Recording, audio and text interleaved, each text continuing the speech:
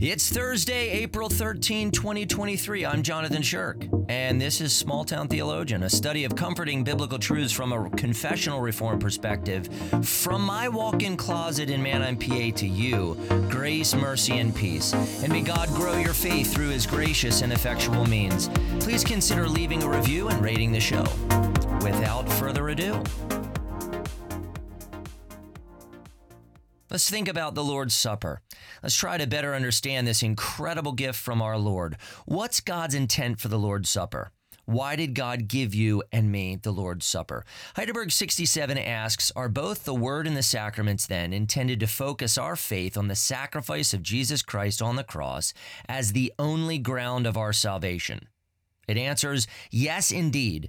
The Holy Spirit teaches us in the gospel and assures us by the sacraments that our entire salvation rests on Christ's one sacrifice for us on the cross.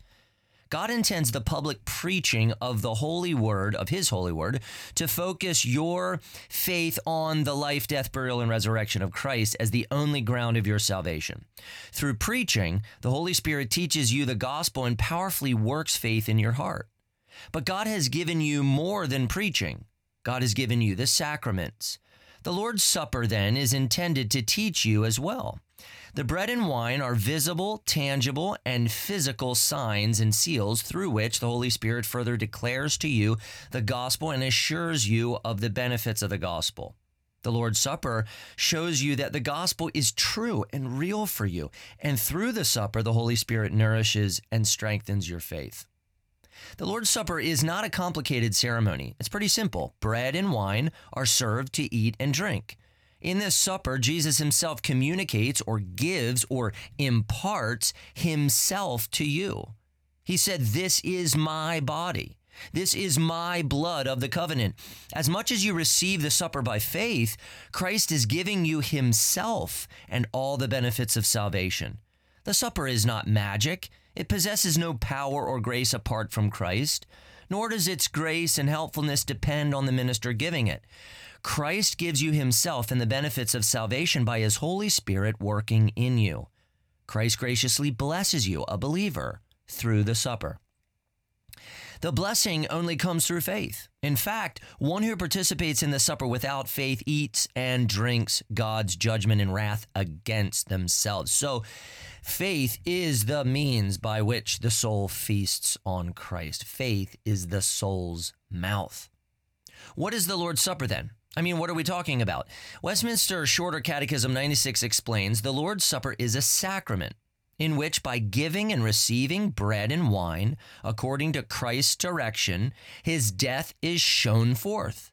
And the worthy receivers are, not after a corporal and carnal manner, but by faith, made partakers of his body and blood with all his benefits to their spiritual nourishment and growth in grace.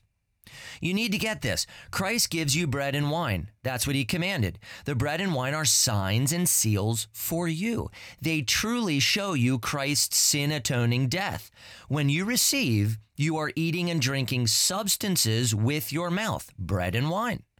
But as you believe in Christ, you are actually eating and drinking Christ spiritually by faith. You are eating and drinking with the mouth of your soul, which is faith. This means that Christ is actually nourishing and growing you spiritually with himself. He is true soul food for you. This means that Christ is actively comforting you with the gospel, with himself. Through his supper given to you as a gift, Christ himself is confirming to you that you are united to him by true faith. But not only that, he is confirming that you are united to his body, the body of Christ, the church. You are sharing in Christ and his benefits with your brothers and sisters in Christ. Oh, how thankful we ought to be for how our Lord serves us in and through the supper. So understand what's happening. There's something outward and inward happening.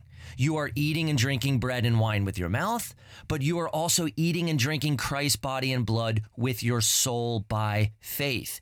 As the bread and wine nourish you physically, Christ is nourishing you spiritually as you trust and receive him by faith. See, there are two parts of the sacrament of the Lord's Supper. Westminster Larger Catechism 163 explains them. The parts of a sacrament are two. The one, an outward and perceptible sign used according to Christ's own direction. The other, an inward and spiritual grace signified by it. Dear friends, the Lord's Supper is not empty of grace. It's not a mere intellectual remembrance of Christ who died as if it's a funeral. The Lord's Supper is not a funeral meal. Christ is alive, and you feast upon his body and guzzle his blood spiritually by faith as he nourishes, strengthens, and comforts you. He said, "Take, eat, this is my body." In Luke 22:19, Jesus said, "This is my body, which is given for you." Christ gives himself to you because he, along with all the benefits of the salvation he accomplished, is for you. Last time I mentioned Belgic Confession, Article 33. Please read it. Applying the truths of Article 33 to the Lord's Supper, God knows that you and I are weak. You won't make it without Christ.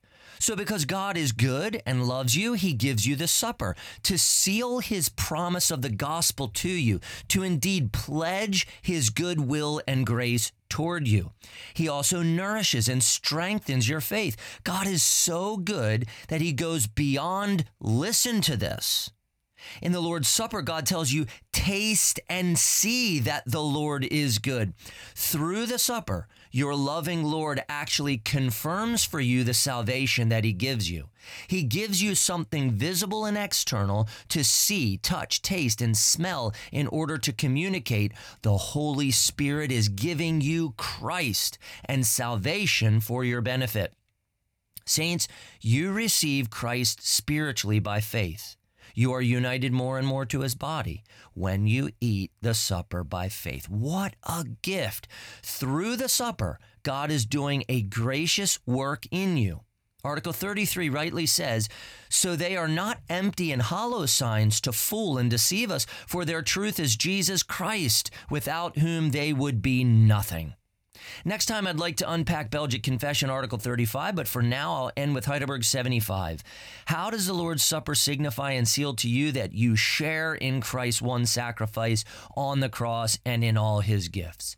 In this way, Christ has commanded me and all believers to eat of this broken bread and drink of this cup in remembrance of him.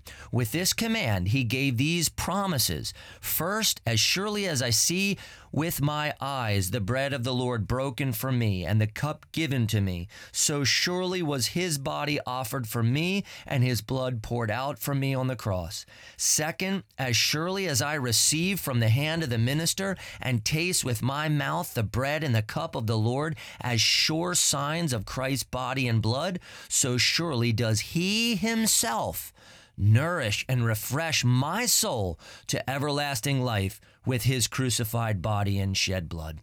When Jesus said, "Do this in remembrance of me," he was not simply saying, "Remember the historical facts of my death." No. He was telling you to take hold of all that he accomplished for you by faith. He gave you bread and wine and the promise of the gospel. You see the gospel in the supper.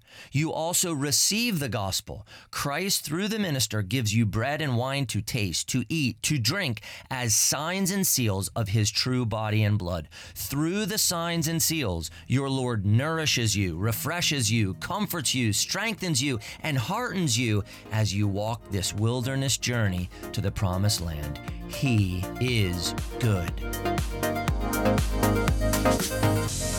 I pastor a historic independent Reformed church in Manheim, Pennsylvania. I invite you to check out Jerusalem Church's podcast, where every week new sermon content is posted. You can find us on Pandora, Spotify, Google Podcasts, Apple Podcasts, and more. Simply search for Jerusalem Church Sermons on your favorite podcast platform, or head to jerusalemchurch.net to search our sermon archive. We're currently going through the Gospel of Matthew, so check it out.